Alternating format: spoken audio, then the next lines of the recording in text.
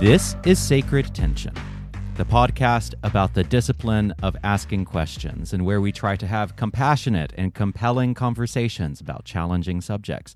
My name is Stephen Bradford Long, and as always, this show is brought to you by my patrons. My patrons are my personal lords and saviors, and I truly could not do this show without them. So I have to thank the patrons who have signed up over the past 30 days, and they are Kirsten, Roland, Colton, Christopher, Amelia, Joshua, and Patty D. Thank you so much. In order to keep me from having to train my cats to become a cat circus and take them on the road to make ends meet, please go to patreon.com/Stephen Bradford Long. For $1, $3, or $5 a month, you get extra content every single week, including my House of Heretics podcast with my co-host Timothy McPherson, who is a former Salvation Army officer turned Christian heretic, and we talk about controversies online. The most recent episode we discussed the Atrioc deepfake porn situation and the ethics of deepfake porn and the recent controversy that just exploded in the streamer landscape, in the streamer space. We also talked about a lot of the anti-trans legislation that is sweeping the United States right now. So if that's the kind of thing that is interesting to you, then please do become a patron, and every single little bit helps. It seriously does. Sometimes at the end of the month, that little bit of Patreon funding really gets me through the month. So thank you, everyone. I do have several pieces of housekeeping. I recently co-authored an article for the skeptical magazine Free Inquiry with my colleague and good friend, Murphy Fox. And the article is called The Satanic Temple as Secularists' Imperfect Allies. And Murphy and I mount a case that TST is a force for good in the world and why. And we try to address head on some of the specific criticisms of TST and why we think that some of those criticisms do not hold water. So if that is interesting to you, there will be a link in the show notes. Well, with all of that out of the way, I am delighted to welcome my good friend, John Morehead, back to the show. John, how's it going? It's going well. It's good to be here. I hope you get more Patreon supporters. However, the cat circus sounds fascinating. The cat circus does sound fascinating. I have 6 cats. I don't think they would be good at a cat circus. They are strictly indoor. They cannot be around anyone other than me and my partner. So I don't think a cat circus would go well. Okay, well, it sounds like you already have a cat circus. You just don't want to take it yes, outside. I just don't want to take the cat circus on the road. Anyway, so you have been on the show before, and so longtime listeners will know exactly who you are. We've also collaborated with each other on several projects. We wrote a paper for New Wineskins back, I think, in 2019. Was that 2019 or 2020? I think so, yeah. It was a dialogue between an evangelical Christian and a Satanist. We have done episodes together. We've done YouTube videos together. So, you know, we have kind of this long history of being the Satanist and the evangelical.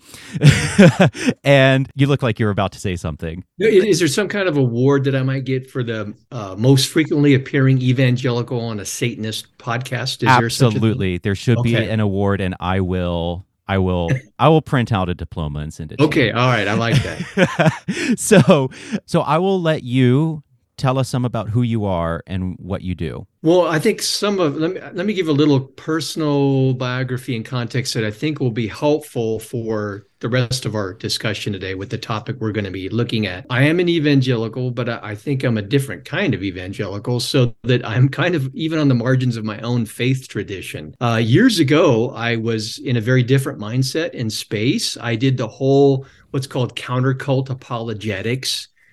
That is, I helped evangelicals look at other religious traditions that they disagreed with, and they would offer apologetic refutations, or what I now call worldview annihilation. And that was what we thought was back then, or at least I thought back then, many still think this, well, that was a way to make evangelical Christianity sound appealing as an alternative. And one day it just dawned on me that really I was preaching to the choir, and I started to shift towards more dialogical kinds of approaches. And so I expanded my horizons in terms of perspectives to include things like sociology of religion, religious studies, social psychology. And it really was helpful for me to help me understand my own tribe and why they tend to look at other religious traditions the way they do. And it created space for me to have an expanded toolkit for different ways to have these dialogues, these conversations, and relationships. So the conversation we're going to have today kind of comes out of that personal journey of mine over many years.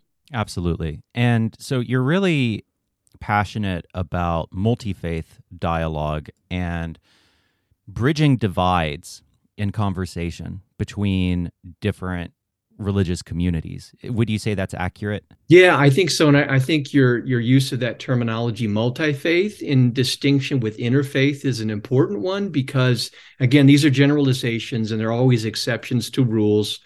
But interfaith in general tends to, people are drawn to that who want to minimize difference, focus on commonalities. Some will even say the differences don't even matter. They just appear to be differences. And it tends to appeal more to people on a liberal than a conservative kind of mindset. And that's fine if that's your space. But mine is more multi-faith. That is, not only do I want to look at commonalities, but we have to recognize and work through differences. And I think our religious communities are great examples of that. If we ignore, as a Satanist and an evangelical, the real differences that we have in worldview and other things, then we're really not going to be able to work together for the common good. So I pursue what I call a multi-faith approach that, again, is interested in commonality, but also differences are important too. And let's bring everything to the table and have a dialogue and conversation through those differences as well as the similarities. Definitely. And so let me preface this by giving some background about where I'm coming from. And I gave this exact same preface to my conversation that I had last week with Elizabeth Schultz, who is my sister, who is a conservative Christian, and it was my first attempt to kind of start having these types of conversations publicly and bridging divides. And I felt like it was a very productive conversation. It hasn't come out yet. We'll see if my audience feels the same way. But I feel like culturally, we are currently living in a culture of retreat where we are retreating from each other and into our intellectual fortifications, into our worldview castles, fortified castles. And I think the digital landscape has a lot to do with this because of how it shapes knowledge and tailors knowledge to our own, to our own preferences, but also it's human nature. Multi-faith and dialogue and talking across divides, across worldview divides is hard in the best of times. But I do fear that there are a lot of forces right now kind of working against depolarization. And I don't see any other way around using our words. I don't see any way around us using our words to try to communicate with people we share this country with, we share our towns with, and it's wild to me. And maybe I'm more aware of this than a lot of people because I work with the public. But in working with the public, it has become incredibly pressing to me. It really stands out to me that there are people standing in line in a grocery store together and they cannot offer a single comprehensive articulation of the worldview of the person standing next to them. And that's just kind of insane. Just the fact that people cannot even give a clear articulation of what someone else believes and why, someone who they share the exact same space with, someone you might be next to in line, someone who might live right next door to you. And we can't give a coherent explanation for why that person believes what they believe other than just resorting to caricatures. And I think that that's a really dangerous place culturally. And so I wanted to have you on to talk about rules or guidelines or principles that help us begin to have conversations across divides, because we have to.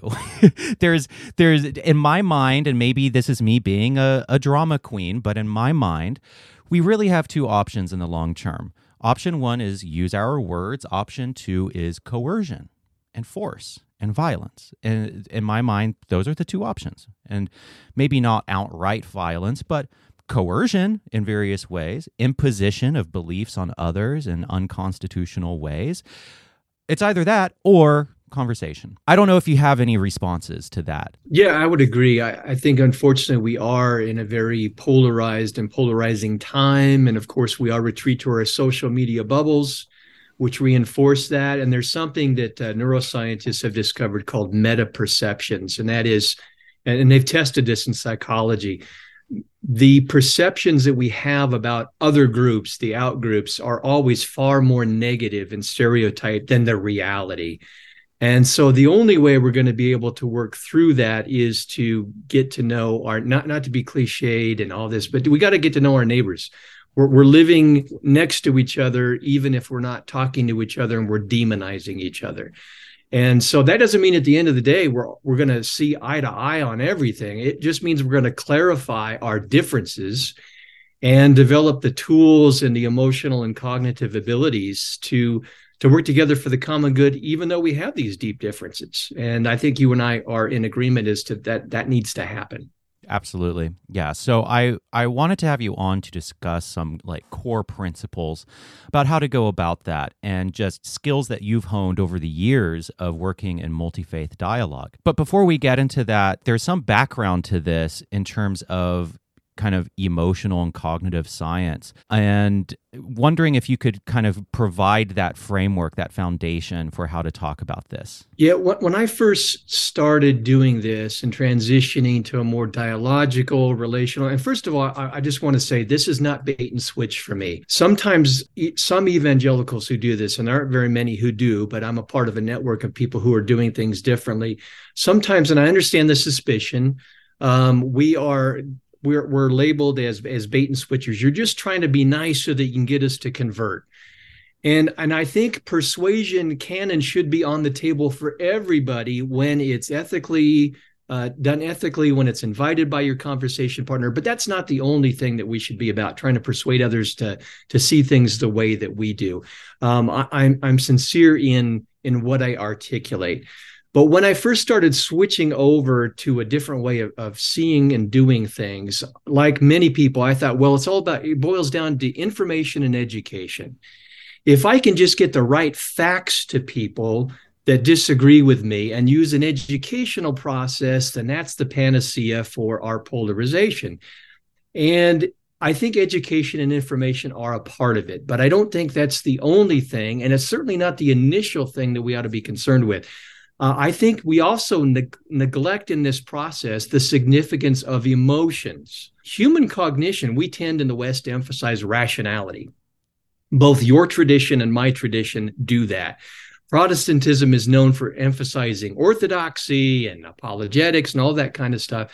And as important as those things are, we have to recognize that human cognition is made up of both the rational and the affective or the emotional aspect. And there's been some fascinating studies in neuroscience.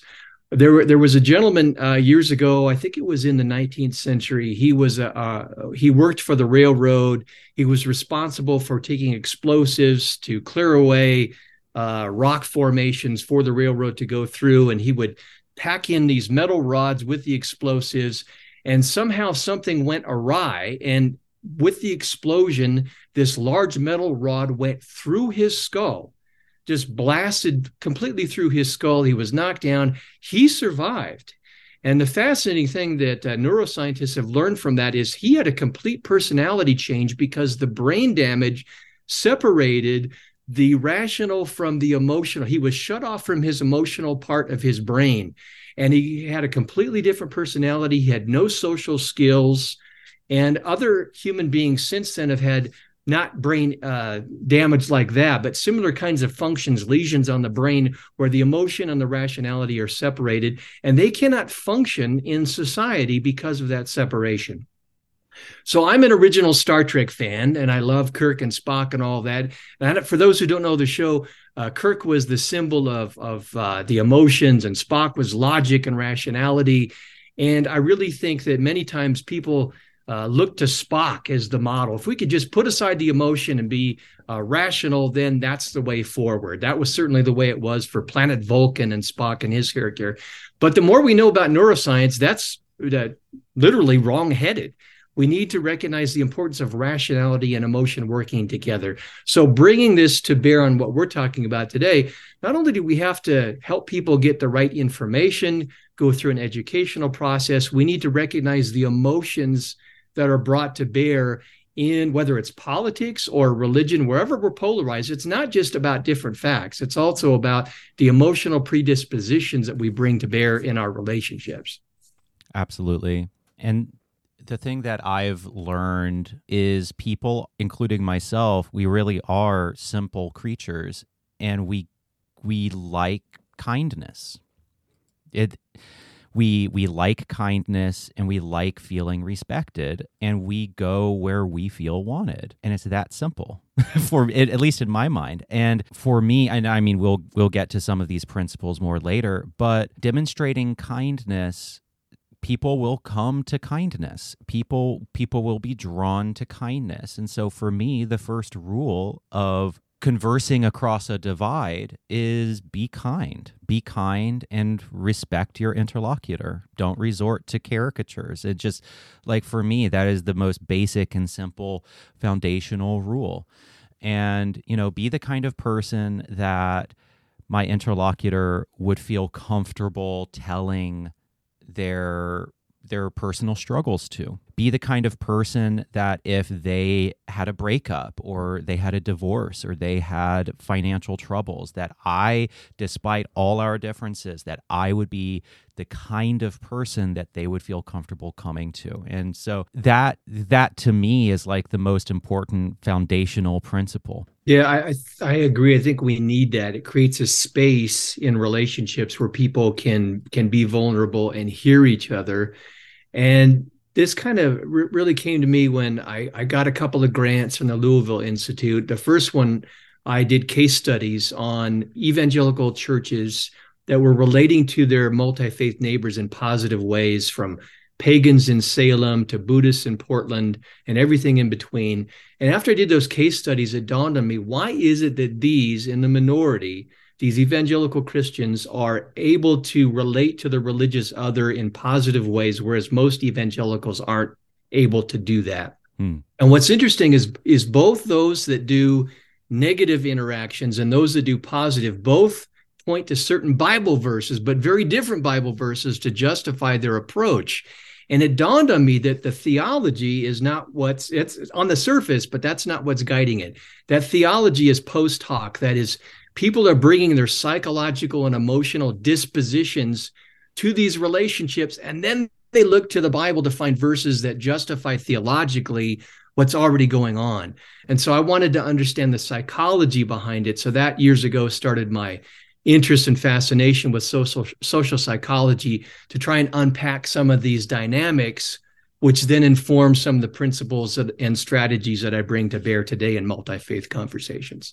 Fabulous. So you emailed me a list of just some core principles that you wanted to discuss. There are a number of them. I don't know if we'll get to all of them, but let's start with shift from dialogos to diapathos. I don't know what that means, so tell us what that means. That's all right. I wouldn't expect that you would. It comes from an article, and I hope I'm not going to butcher the name. The author is Sturla Stalsett. And folks, if they want to, after the program, can reach out and I can make a copy available. But the author wrote an article from dialogos to diapathos, and the subtitle is Politics, Emotions, and Interreligious Dialogue. And basically, the argument is we have focused on dialogos, the rational aspect of these conversations. And the author makes the case, as important as that is, we need to switch to diapathos, the emotional aspect. And an emotional exchange, in other words, like an emotional conversation rather than an intellectual conversation. Exactly. Yeah, the author talks about making this, trying to create an emotional map of yourself and your conversation partner to find out emotionally where they're coming from, and that is as important, if not more important, than the dialogos part. And in my experience, that's been the case. I've done public dialogues with Latter-day Saints in Portland and Washington. You and I have our dialogues, and it's not so much the rational component. It's not that I do try and learn as much as I can about the Satanic Temple and so on, his background.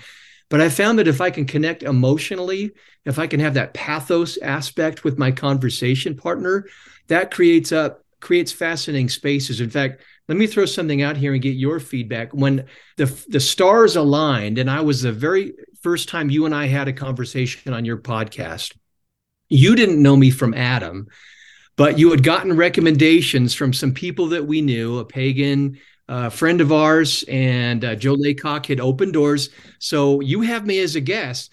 Now, you had me as a guest because you trusted those people who made the recommendations and set this up. But I sensed, and I understand, a little tension because you didn't know what I was going to say, the kinds of questions I was going to ask. But I got the feeling as we had that first conversation that the kinds of responses I was giving created more of an openness in you. And then one question you asked me stuck out. What do I think about ex-evangelicals? And I think you might have been waiting for an answer. Well, those ex-evangelicals, they never really were true Christians, right? That kind of defensive kind of response. I was definitely feeling out the territory. I was like, what kind of evangelical is this? Yes. Right. For sure. And my response was, I think we need to be self-critical and listen to these stories and ask ourselves, what does this say back to the church about our feelings? And I feel, and if this isn't the case, let me know, that conversation and that question really created that emotional space for you that enabled us to develop the relationship that continues today. Would you say that's absolutely? Am I anywhere close? Yes, absolutely. No, and I think it was probably that question in particular and your answer to it. And one of my favorite terms comes from Wendy Vanderval Gritter, who I don't know if she still leads this ministry, but it's called Generous Spaciousness Ministries. And she worked especially in terms of like gay Christian stuff and the debates, very vicious debates, especially in the 2000s and 2010s over homosexuality within Christianity. And she coined this term generous spaciousness, which is the act of deliberately allowing people the space to be who they are and to be where they are intellectually and emotionally. And it's like a deliberate opening up of the space and just being like, wherever you are, that's okay. And that is not contingent on our relationship is not contingent on you being one way or another, but instead you just have this open space that I will help to provide. And I think that's kind of what you're describing as well, is providing an open space through these answers and through the answer that you gave me of you have the space to be who you are and what you are, and that's okay. Would you say that's accurate? Yeah, I think so. And that was for me an example of this. We're doing dialogue, we were doing dialogos, but at the same time, well, I was trying to introduce diapathos, and that's a part of what I do in all of my conversations. It's not just, do I have my facts right about the religious background of my conversation partner? Am I bringing the right emotional attitudes, and am I receptive to their emotional state of being in the moment in a conversation as well? And I think that space creates all kinds of opportunities. So would an example of diapathos be something like, I'm trying to think of an example. Okay, so for example, I wrote about this. I just recently had a conversation with a friend, and they've been kind of going through a deconstruction period of their faith, and they described themselves as a non-theist for a while, or as an atheist, something like that, for a while. And then last time I saw them, they said, I just couldn't do it. And they said it as if they were very ashamed of this, as if it was something shameful. I didn't think it was anything to be ashamed of. And they said, I couldn't live without a feeling of direction, without a feeling of a God, and I just emotionally couldn't do it. And I think that the appropriate response to that is, I can really see that that makes sense to me. That I can see how that would be really painful. I get that. And I don't think that there's any shame in saying religion is an important thing in your life. So is something like the words, I can see how you feel that, or I can see why you feel that way. Would that be like an important phrase in the concept of diapathos? Yeah, I think it's an important phrase. However we want to word it, I can see, or I feel it's tough because you don't want to come off as patronizing, right? Of You course. want to be sincere, but you're letting your conversation partner know that I'm with you in the space. I may not have the same feeling. I may not have the same mindset. I may strongly disagree with why you feel that way, but I understand it, and I'm in that space with you. And I think that just as it did for you and I, it creates an openness in spite of, even though you may not know each other very well, you still at the end of the day have deep disagreements. It creates a space and a connection that I think we desperately need if we're going to have any chance to work through the polarization of the country.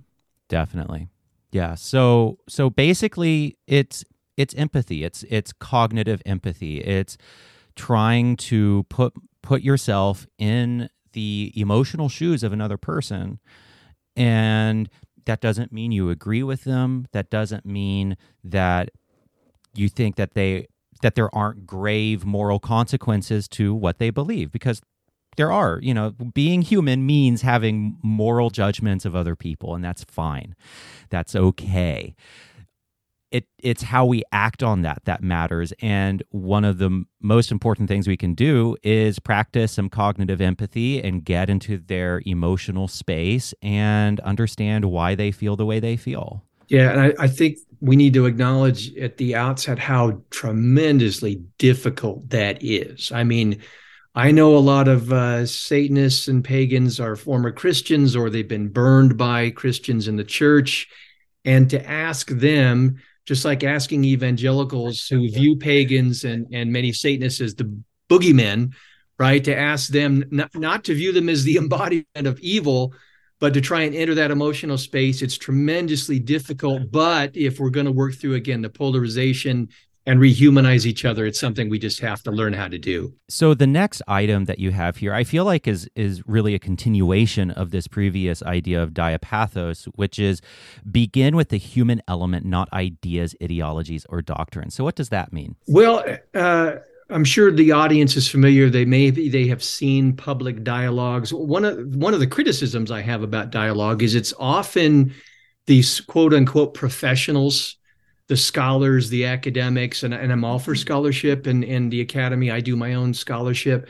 But it's the experts up front showing us how it's supposed to be done. And it's about ideas. When religious adherents get together, it's about, tell me about your worldview and your doctrines and your ideas. And all of that is important. However, you really can't begin with that. In addition to calling the approach that I do multi-faith, we also do something called religious diplomacy.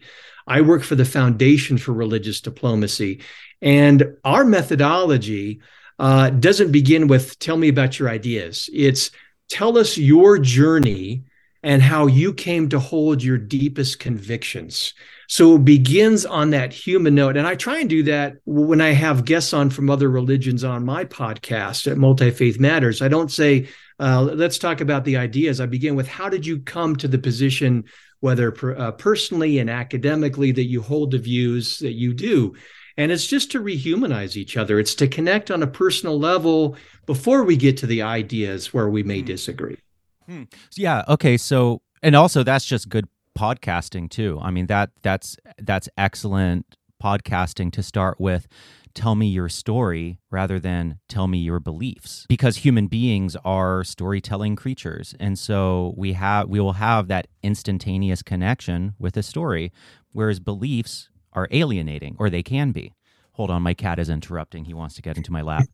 He has an inner ear issue, so he can't. He's very clumsy. Oh, he just left, so he can't. He can't get on my lap, and I have to pick him up. All right. So the next item we have here is a need for humble confidence. What is humble confidence? Yeah, it's a term I like. There's a new book by a couple of evangelicals that titled their book "Humble Confidence." And when I first saw it, I thought that kind of encapsulates the approach that I advocate. There's a great interest in social psychology right now to work on intellectual humility. And they define that as when you go into it in politics or religion, go into it being aware that you could be wrong about your views and you're open to change. And as much as I appreciate that, I don't think a whole lot of people go into conversation saying, you know what? I could be very wrong about my most basic, most sincere and important, political and religious views. And what's interesting is those people in my network, those evangelicals who are relating to people in other religions in positive ways, they're not emphasizing intellectual humility. They are open to the other and learning more, but at the same time, they have a confidence in their worldview and their conversation partners, whether Buddhist or pagan or Muslim, they do the same thing. So I must disagree a little bit with the current trend in social psychology. As important as intellectual humility is, I don't think we're defining it correctly. And I think it comes about at the wrong place in these kinds of dialogues. So I'm advocating humble confidence. That is, bring your confidence in your convictions, but at the same time, it has to be tempered with humility. That I'm going to go into this space, I'm going to hear things I'm going to disagree with, and that's okay. And I may just learn something about my conversation partner and their worldview that shows that I had a misconception, and that's all right. So I prefer that kind of label and that concept of humble confidence. I really think it more accurately describes the real world dynamics that I've seen. Yeah, I find it really helpful to think about how I use my language in certain situations and certain settings. And so using just little things like using I statements. I believe that X, Y, and Z.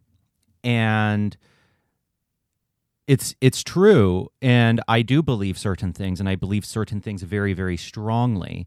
But situating it with I believe this thing. This is not an acquiescence to, relativity or, the way some people feel about using I statements. It is just a statement of fact of I believe this thing, or like in some conversations that I've had with my sister, and people will hear this in the conversation that we have on the show. She said, I feel that where you are intellectually is very dangerous. That is a very dangerous place to be. I respect that. That's okay. We are very close. We have the kind of trust where she can be honest with me like that and vice versa, right? But she also says, I believe. And that allows the space for me to also believe certain things. Versus if someone were to come and say, Stephen, you are in a very dangerous place intellectually. The register is completely different. That completely changes the capacity for maintaining that generous spaciousness where we can have a conversation. And so just thinking about the words we use, I believe, I think, and that doesn't mean that we don't always have to stipulate I could be wrong about this, because there are some things that I don't think that I'm wrong about. The other thing that I find really helpful, and again, this will hopefully come through in my conversation with Elizabeth, is the idea that I need people in my life who disagree with me. I need them because we're really bad at thinking alone. As human beings, we're just really terrible at thinking alone. And for people who want to know more about this, read Jonathan Haidt's book, The Righteous Mind. We are terrible at reasoning on our own, and we need other people. And so I need conservative Christians in my life to moderate me, to challenge me, to confront me. And that doesn't mean I think I'm wrong, because I don't think I'm wrong, but it does mean that they might see things that I don't, and they can push back, they can shape me, they can help me kind of hone my thinking and expand my empathy. And maybe they have concerns that I'm not aware of, because maybe they have moral intuitions or moral hotspots, moral taste buds, as Jonathan Haidt says, that just don't register for me. And so I find it really helpful to think in terms of I need to keep people in my life who disagree with me because I actually need them. I'm pretty stupid on my own. Yeah, I think you and I are alike in that area. I'm glad you mentioned that. I spend a lot of time. My podcast is filled with conversations with Hindus and pagans and Satanists and all kinds of things, and relish being in that space. And this is going to sound like heresy for any evangelicals who may stumble upon this podcast, but the chances are probably pretty low that they will. So I probably safe. I feel more spiritual exhilaration on average in these kinds of spaces, having these conversations with people that I disagree with deeply, than I do going to my average Sunday service where I get the routine of sermon and song and that kind of a thing. So I really prefer being in that liminal, creative, imaginative, generous kind of space with people that I disagree with. I mean, it's anti-fragility, and there's pleasure in getting a workout. People are always like, Stephen, why do you read books by, right-wing conservative chuds? And it's hard for me to explain why I genuinely enjoy it. In the same way, it's impossible to explain why is it pleasurable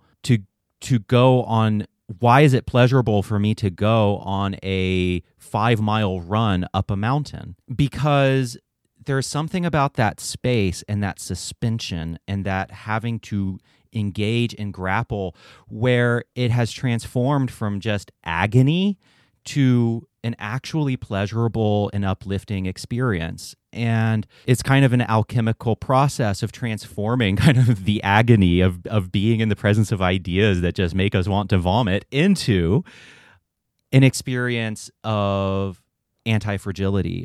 And for people who don't know, anti-fragility is the concept that there are some systems that require stress in order to grow and in order to be healthy. Human beings are anti-fragile systems. So in the absence of pressure, we start to fall apart.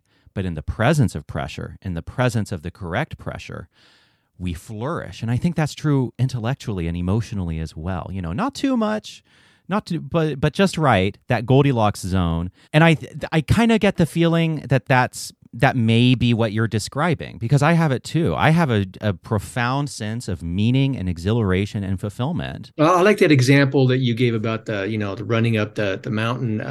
My knees are way past running up mountains, but the basic principle still holds that, when you first start an exercise program, man, you feel like you're a 5-pack a day cigarette smoker. But if you keep with it, your body acclimates, and then you start to enjoy it and you look forward to it and you get that adrenaline rush and this kind of a thing. Yes. And I think it's a similar kind of dynamic in these kinds of conversations. We need to put ourselves in the difficult space at first, but then if you can just stick with it and have some positive experiences, I think people will really get something positive out of it.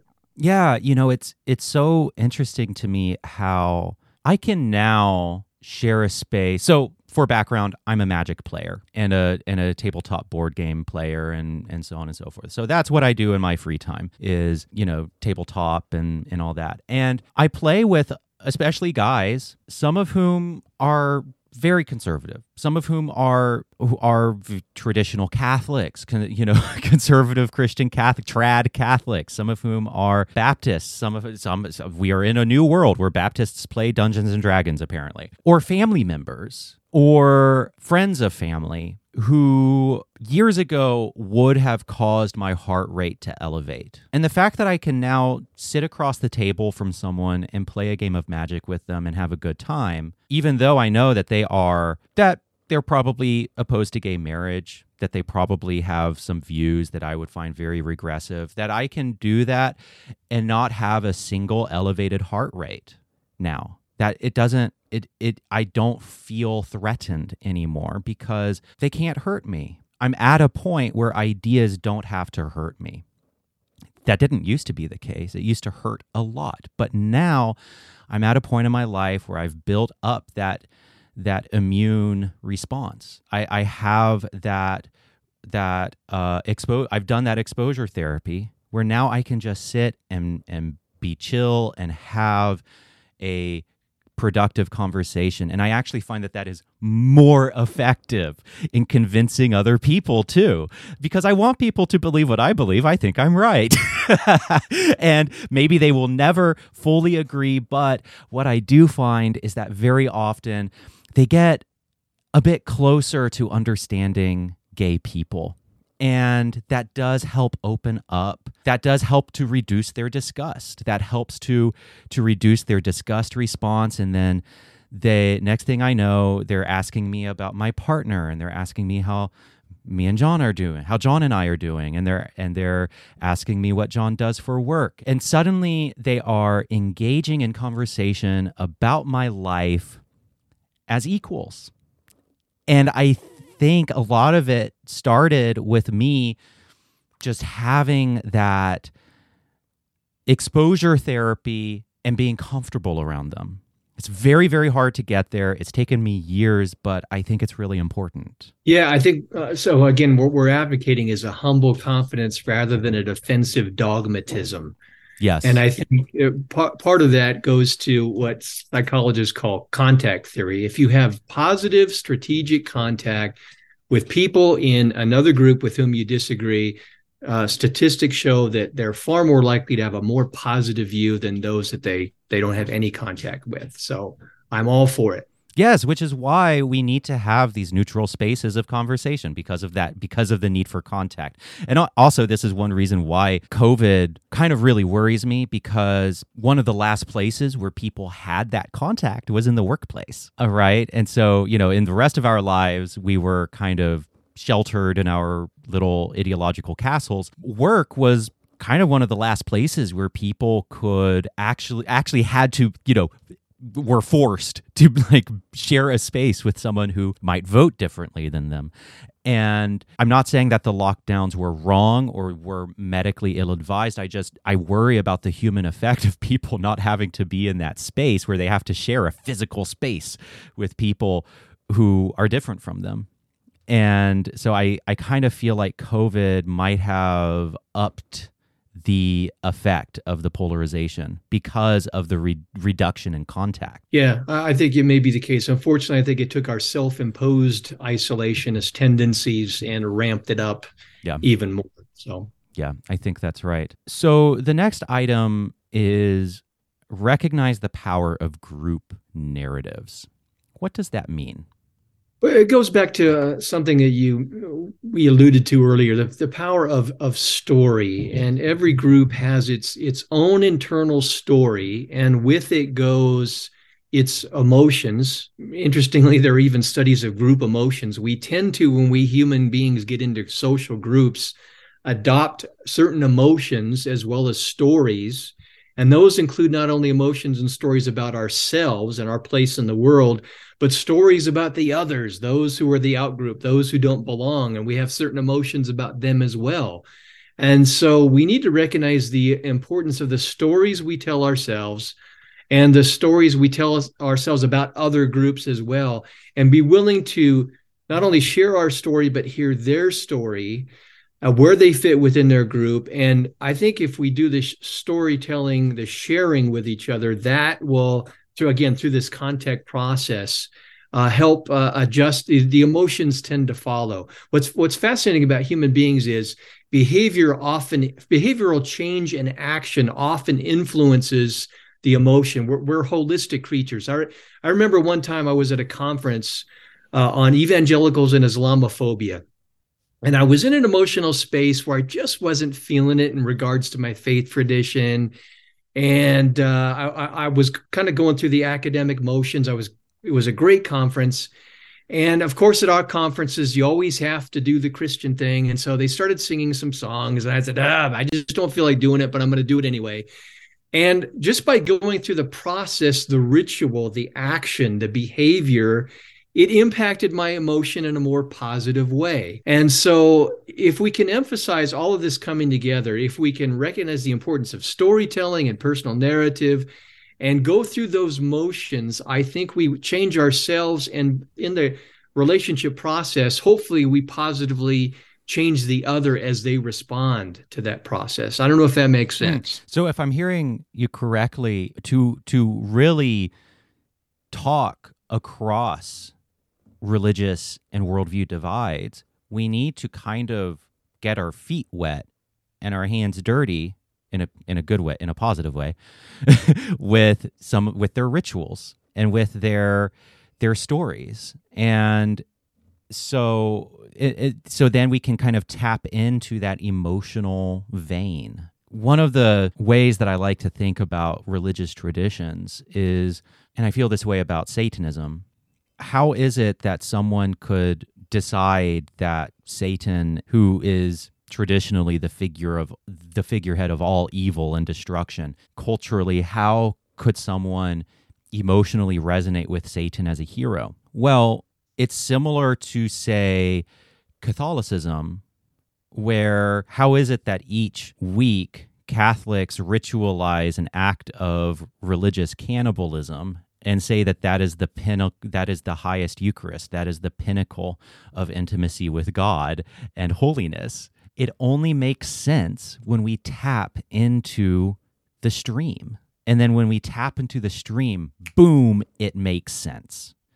But as long as we stand outside of that stream, it will be incomprehensible to us. So until we tap into the romantic literary tradition of Satanism and tap into the poetry and tap into Anatole France and into the beauty of the words, and can really feel the poetry and share the poetry and understand the historical significance of a Black Mass and where the Black Mass comes from and why it's meaningful. Until we can feel that, then understanding Satan as the hero will make absolutely zero sense. And I think that that's true of all kinds of things. That there's something like that in most religious traditions, I think, to varying degrees, of course, where it's like it won't make sense. It will be incomprehensible to us until you get inside that imaginative and emotional stream. And then suddenly it's like, boom, it all comes together and I can get it.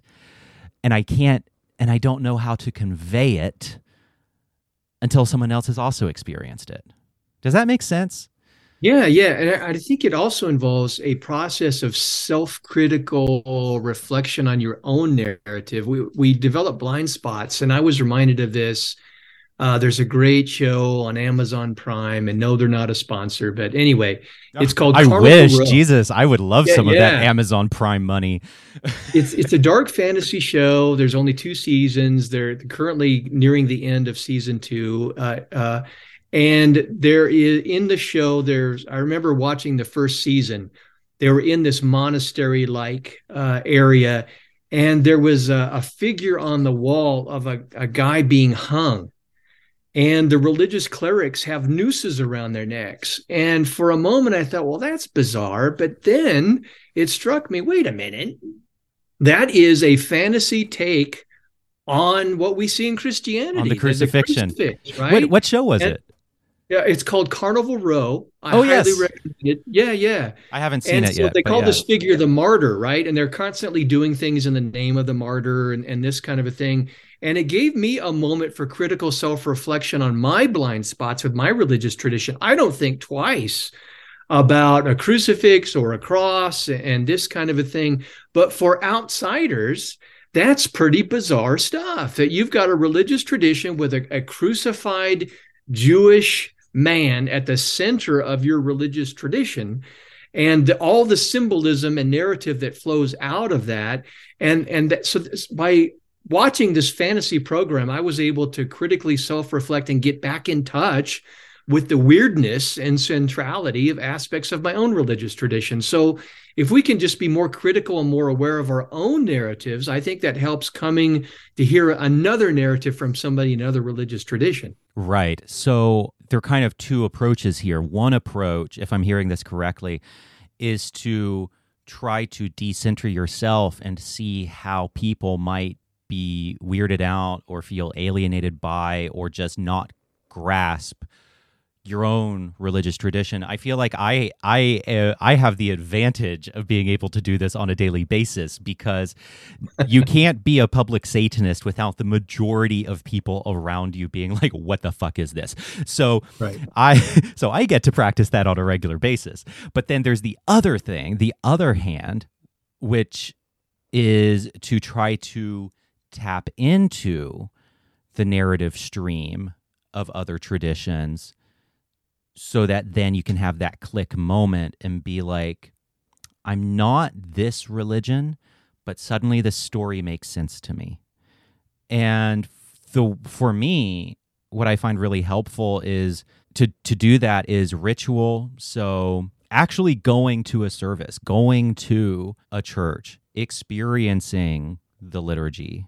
I find that very helpful. And to kind of tap into those effervescent group emotions. Another way is to read the myths and read the stories. And so reading, C.S. Lewis, who I was raised on, but reading the Chronicles of Narnia kind of helps me grasp all over again the beauty of the Christ story. Even though I don't believe in Christ, I can start to grasp why it's meaningful to people. Yeah, I think it's very important. I'm a huge fan of understanding the significance of myth and narrative and symbol for human beings, and we need to understand our own as well as those of the other. And I think there's something of a irony here. I've seen a lot of criticism, public protest by conservative Catholics of the Satanic Temple, and they take issue with the figure of Satan, and what they miss by lacking that critical self-reflection on their own tradition, their own symbolism and narrative, is the figure of Christ on a cross is just as weird, just as grisly, bizarre, right? Yes. For Satan and for others who don't share, the comfort with that narrative. Exactly. No, you're absolutely right. So the next item that we have here is the need to develop relationships and trust, and I think we've hit on this already, but talk about what you mean by this. Well, I'm a huge advocate of trust building. I think it cuts away polarization. You and I developed it over time. I think the initial seeds of what would develop later over the course of a few years was planted in that very first conversation, where somehow emotionally you came to the place through our conversation and the kinds of answers I was giving that this could be a trustworthy person. I mean, I totally could have blown it. I could have been your stereotypical evangelical who misunderstood and wanted to misrepresent Satanism and Satanists. But that's not where I was coming from, and trust became possible. And one of the things that we try to do at the Foundation for Religious Diplomacy is we do not talk about another person's religious tradition, even when they're not there, in ways that we wouldn't feel comfortable with talking about as if they were standing right behind us. We always try to be trustworthy in the kinds of conversations that we have with and about other people's religious traditions. And one thing we desperately need in American society today is trust. You cannot maintain a democracy without trust. And I think trust is in very little supply these days. So we have to, but the challenge is, as you know, is building trust through deep difference. We're not saying that these differences are going to go away. Some might, but at the end of the day, we still have very deep differences about politics and theology and religion and those things, and that's okay. But we can build trust and work together for the common good through deep difference. And that's why trust is so important. Yeah. So listening to you talk, there's, I think, a question that might emerge for some listeners, which is, do you ever feel complicit by being friends with someone who you might have profound disagreements with, as if you are enabling the bad beliefs and therefore bad actions? Because I think there is this intuition that all beliefs are action in utero. And so do you ever feel, or how would you respond to someone who's like, I cannot be around a kind of radical pro-life Catholic, let's say someone from Church Militant, from the religious group Church Militant. I cannot engage with someone like that because I am afraid, not even as a friend, just engage with them because I am afraid that that feels like being complicit in the harm that they are doing. How would you react to that? Yeah, that's a tough one. I think I'm pretty much disposed positively to engage almost anybody. I mean, even say a neo-Nazi or something, and see what kind of response I get. I'm not going to engage them in such a way that I think I'm facilitating or enabling socially destructive kinds of behaviors. But I can still deeply disagree with somebody that I'm trying to have a positive kind of relationship and conversation with. And so I know this is very unevangelical because beliefs are so important, and we think that, if you support somebody that you strongly disagree with, you're furthering their false beliefs. Just this week, I received an email from a former evangelical who became Latter-day Saint, who reached out through my website, and they said, I know you're involved in dialogue. Can you give me some links to the kinds of work that you do? Can you recommend other resources? And I sent examples of some public dialogues I've had. And then I copied that person on an email to two Latter-day Saint colleagues that I've done dialogue with and said, he's looking for resources. And one of my Latter-day Saint colleagues emailed me back and said, I'm amazed that you didn't try to pull them back into the fold of evangelicalism and send them links to Latter-day Saint material. That's not where I'm at. If this person has made a decision in their life journey to leave evangelicalism, even though I may disagree with the direction, that's their choice. If they want to approach me at some point and say, hey, what do you think about this journey? I'll give you some thoughts, but I want to honor the journeys that people are on, even though I strongly disagree with it. And I think there's a time and place to share those disagreements and to do it in a charitable kind of way. Yeah, I relate to everything you just said because I actually just this past week, I want to be careful about how I say this because I don't want to talk about anyone who hasn't, consented to being talked about. But there is an old woman in this area who has a small business that she's starting up, and she's like a very evangelical conservative Christian, and she came to me and was just like begging me for help with this business because she was like, Stephen, I don't know what I'm doing. I have no idea. Could you please just come to the space and look at it and tell me what to do? And I was like, absolutely. Even though I know that this space is going to be set up to host events that I would 100% be opposed to ideologically. And yeah, that's complicated. It's like, but to me, and I ran this by one of my friends who I really respect, who's very much on the same page with me. And she was like, Stephen, that's just being kind. And I relate very much to what you just said. The other thought I had in regards to that, it reminded me of an article that I wrote back in 2019 now, or 2020, where and it's called Why I Haven't Left the Satanic Temple. And in that article, I try to compassionately criticize some of my fellow lefties because what I identified was a very strong sense of contagion. And this feeling that there is kind of this spiritual contagion that comes from bad people. And that if we hang out or spend time with those people, then we will be contaminated. So there's this very strong sense of contagion, I feel like, in a lot of leftist spaces. There is an obsessiveness with purity and contagion, purity and uncleanliness. But I feel like in a lot of leftist spaces, it specifically has to do with ideology. And so there's this feeling of disgust and uncleanliness. And that's the hurdle that I think needs to be overcome. But what's never considered, I think, the pitfall of this mentality is that we never consider that maybe the contagion also runs in the opposite direction. We never stop to consider that maybe I can rub off on them and that there can actually be kind of this mutual exchange. And that completely transforms the relationship.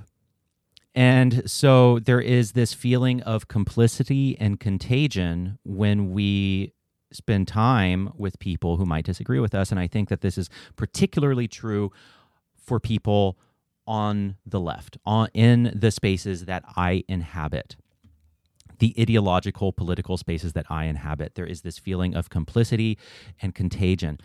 But we never stop to consider that maybe the contagion can also flow in the opposite direction, and that there can be an exchange of ideas and we can rub off on each other, and that might actually be a good thing. Yeah, no, you put your finger on a very important reality. I think it's not just for the left. It's a huge issue for the right, particularly for evangelicals and conservative Christians. And the fear is, and this leads to fear and sometimes anger, the fear that if I get too close to somebody in another religious tradition, if I'm not either just proclaiming without listening, proclaiming my message, or apologetically refuting their quote unquote false ideas, if I can get in close to them for those reasons. But if you're asking me to go to a space and just have a conversation and be vulnerable and these kinds of things, I'm opening myself to spiritual contamination. That is a very real fear that we have to acknowledge. My argument is, in response to that, I recognize it. However, we need to recognize that living in the world is a dirty process. And the way one builds up immunity, if you will, is by getting dirty and by being in those spaces and having that mutual contamination, being willing to mutually contaminate each other with other ideas. The reality is, in interfaith, statistics indicate that most people who go through an interfaith kind of process don't end up converting to another religious tradition. It ends up actually confirming and strengthening your own religious commitments. That is not to say that occasionally, conversions don't take place. That's a reality. That's a risk. But I think that life and depolarization in this country is worth the risk, and that we need to be willing to put ourselves in a position of mutual contamination. So thank you for having that second thought there. That was very important. Definitely. I mean, I love that you described life and the world as a dirty place, and that we really just have to get dirty and we have to kind of embrace contamination. One of my own personal satanic phrases is resist purity, and Satan kind of representing a trespassing of boundaries and resistance of purity. And so to me, this slots right in to my Satanism. I also just, this is a hobby horse of mine, but whenever it comes up, I always feel the need to emphasize this. Purity and intellectual purity is also incredibly classist. For people who work in lower income settings, they don't have the choice to choose their peers. And so a lot of the talk, especially from my people, about just not giving anyone an inch, and just don't engage in dialogue, don't engage in conversation. You can't convince them. People don't change their minds, which is a line of argument that I've actually heard. And so therefore there's no use to engage at all. The problem is that this attitude is really a classist one that gives absolutely nothing of value to the people who work in the service industry, to people who work in a factory, to people like me who have worked in service industry jobs for my entire adult life. And next to one shoulder will be a trans anti-fascist gutter punk wearing the leather and the studs. And then next to the other shoulder will be a good old boy Trump supporter who was raised on a farm. And we have to figure out how to work together. We don't have the choice. And so I always feel the need to emphasize that the contamination fear ultimately underserves people who need skills to be able to talk across divides because they don't have a choice. People working low-income jobs in places like where I work, we don't have a fucking choice. We have to work with and be a team with and cooperate with people who are very different from us.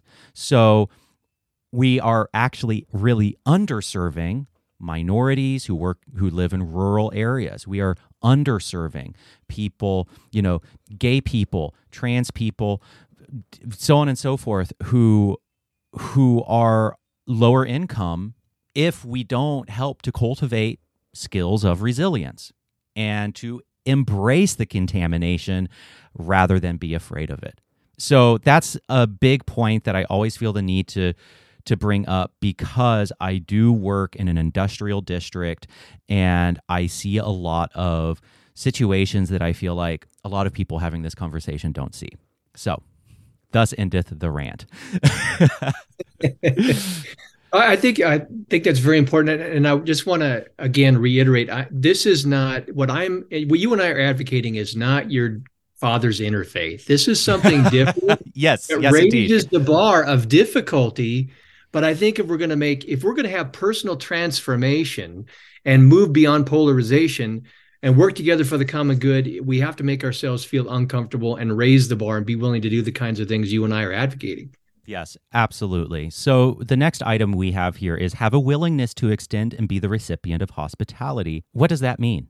Hospitality is a part of many religious traditions, including my own Christianity. It was one of the central features of the early Christian church as they gathered around a common table.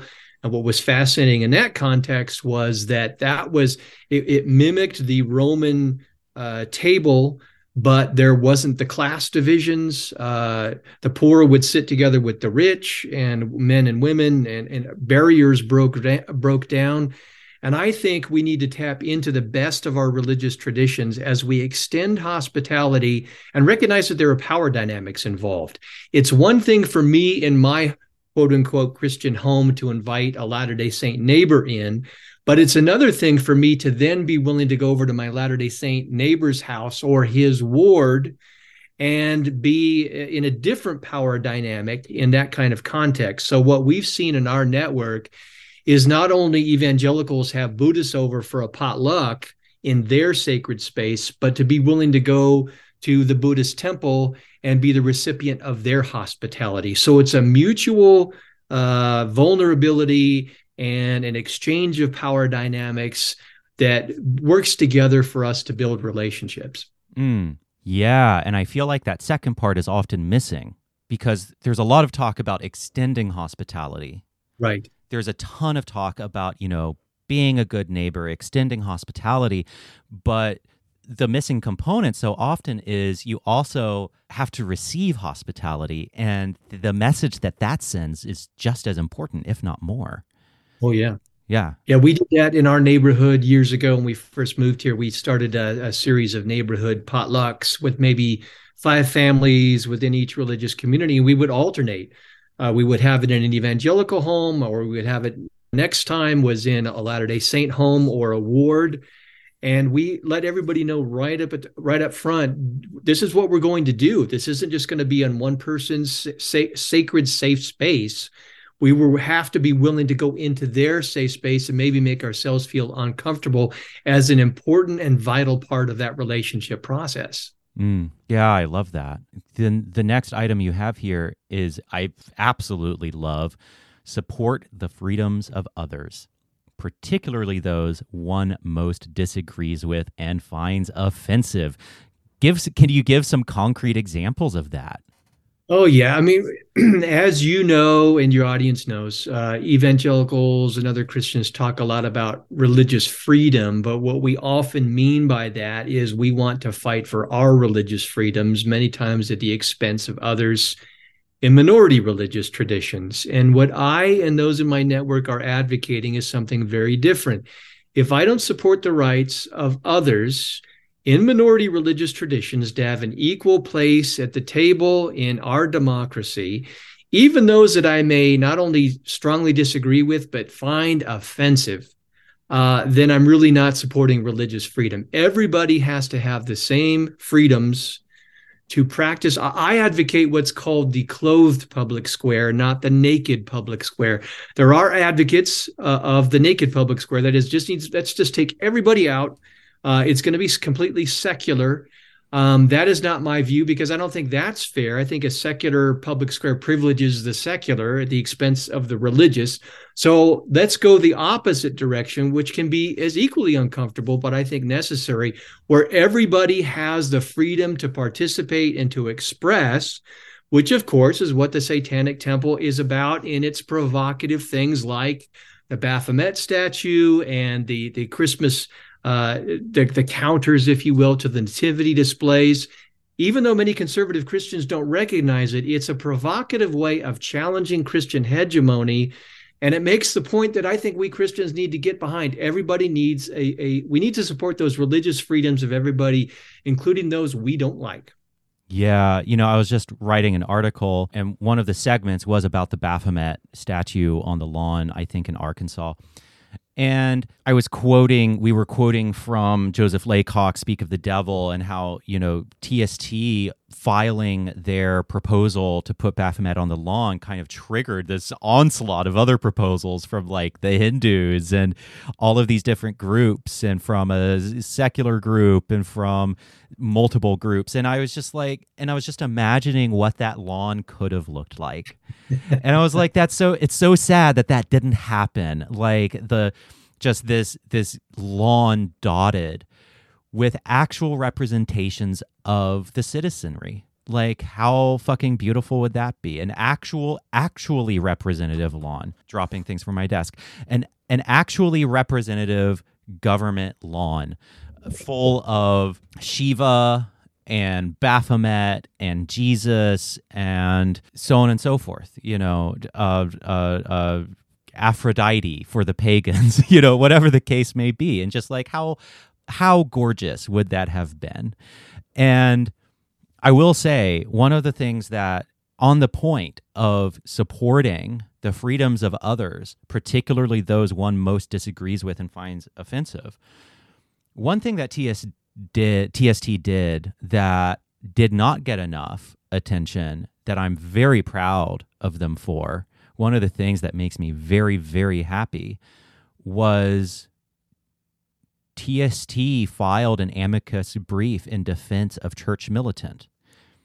Because Church Militant in Boston, the city did not want Church Militant. For people who don't know, Church Militant is an organization that I find repulsive.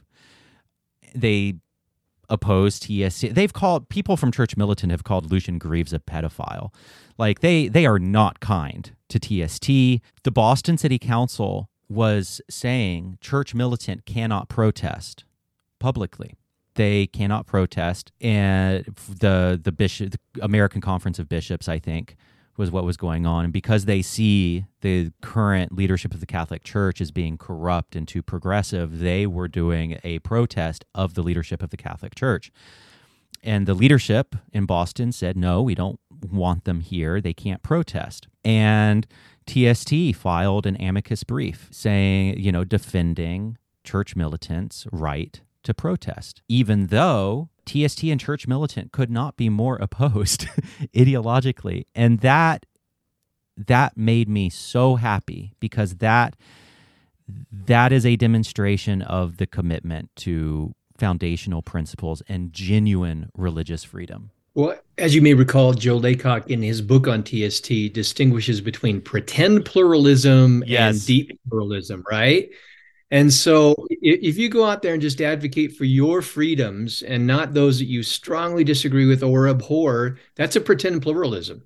And what you and I are advocating for is a deep pluralism. And so everybody has to figure out where they come down on this issue in this challenge of the day. The sad thing for me is watching the response many times of city councils when TST tries to get prayer and invocation or other types of challenges, is many times the response will be, well, fine, then we're just going to remove, no one gets to have an invocation, right? Either I get my expression or nobody does.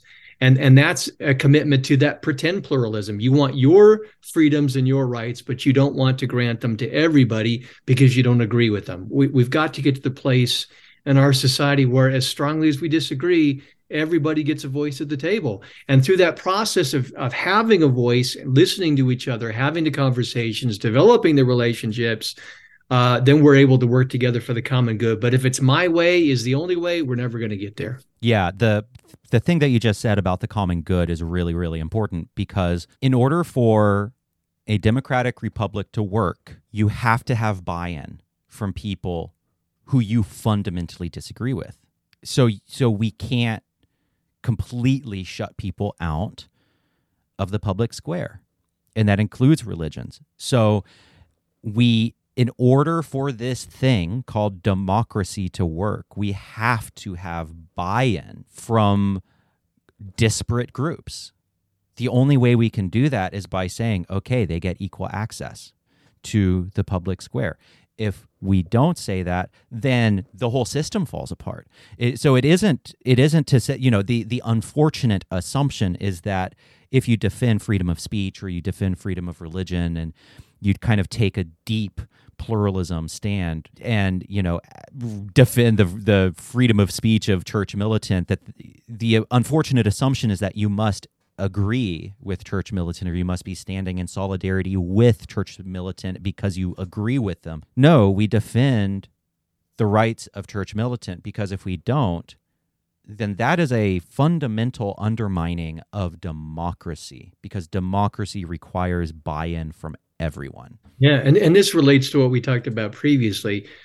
For a Christian, I get a lot of flack because I like using TST as an example of forcing conversations about some of the most important issues that we face today in our divided society. And I run the risk of being seen as a lead contaminator in the church because you're advocating for Satanists. And it's like, look, I don't have to agree with their worldview or anything, just to say that they need to have the same freedoms that I enjoy if we're really going to have a proper, healthy, functioning democracy. So it's risky, but it needs to be done. I've seen some of your Facebook exchanges too, which can get exciting.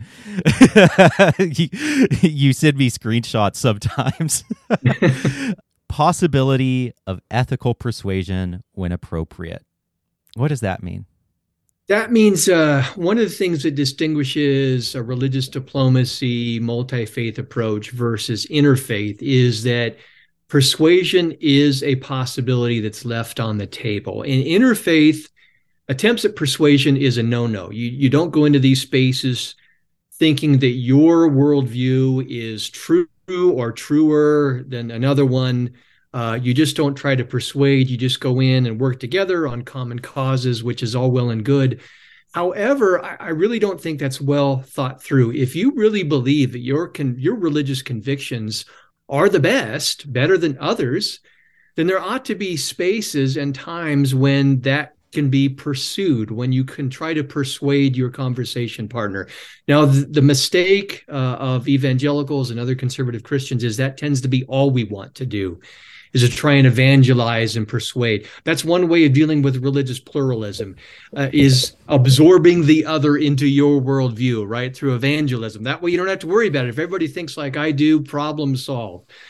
So I'm not advocating that, but what I'm saying is, rather than say like interfaith, we never try to persuade, or conservative Christianity, that's all we try to do, is there has to be a space in religious diplomacy and multi-faith engagement when it's done ethically, when it's invited and welcomed by your conversation partner, that we try to persuade each other as to why our particular views are better than the alternatives.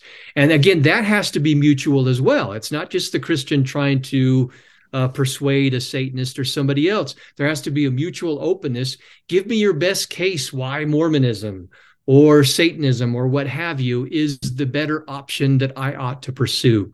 And I see persuasion being an important part of an overall process and one of the principles and tools in the toolkit that we can legitimately bring to these kinds of conversations. Yeah, I really appreciate that, because I think, as I said earlier in this conversation, it's human nature to have judgments about other people. The question is, how do we act on those judgments? And are those judgments compassionate? Are those judgments mature? But we're never going to get rid of judgments of other people. And I don't think we should. I think that judgments of others, when done well, actually propels society forward. That's how, because we start working together and we can criticize each other and we can create, through that process, we create a more ethical and humane society, right? So having judgments of each other's beliefs and each other's behavior, that's actually really important. It's a question of how we engage with it. And one of the things that does sometimes frustrate me about kind of the interfaith approach is the removal of that part of human nature. It isn't just a removal of that. It feels like a really deep removal. It feels like a really deep amputation of human nature. It is human nature to believe that we are right about something and to believe that other people are wrong about something, and that's okay. That shouldn't be pushed away. And I feel like to push it away is actually kind of dehumanizing. It's actually kind of an act of dehumanization and can actually kind of block progress in some ways. So I really appreciate what you're saying. Like it's okay to have judgments about others, to have moral judgments about other people's beliefs and behaviors, or to just simply believe that someone is intellectually misguided. Yeah, I once, unfortunately, had an online discussion that really went south in a pagan forum, and I was accused of being unethical because I was advocating persuasion. And my pagan conversation partner, when he made the accusation, said, "Well, why are you trying to introduce this into interfaith?" And my response was, I'm not really trying to introduce it in interfaith. If you don't feel comfortable doing that, pursue your interfaith methodology. However, I view that as a shortcoming.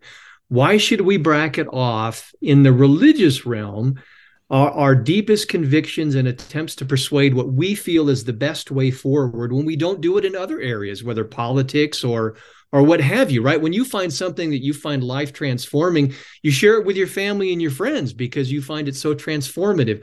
So why bracket that off in the religious realm?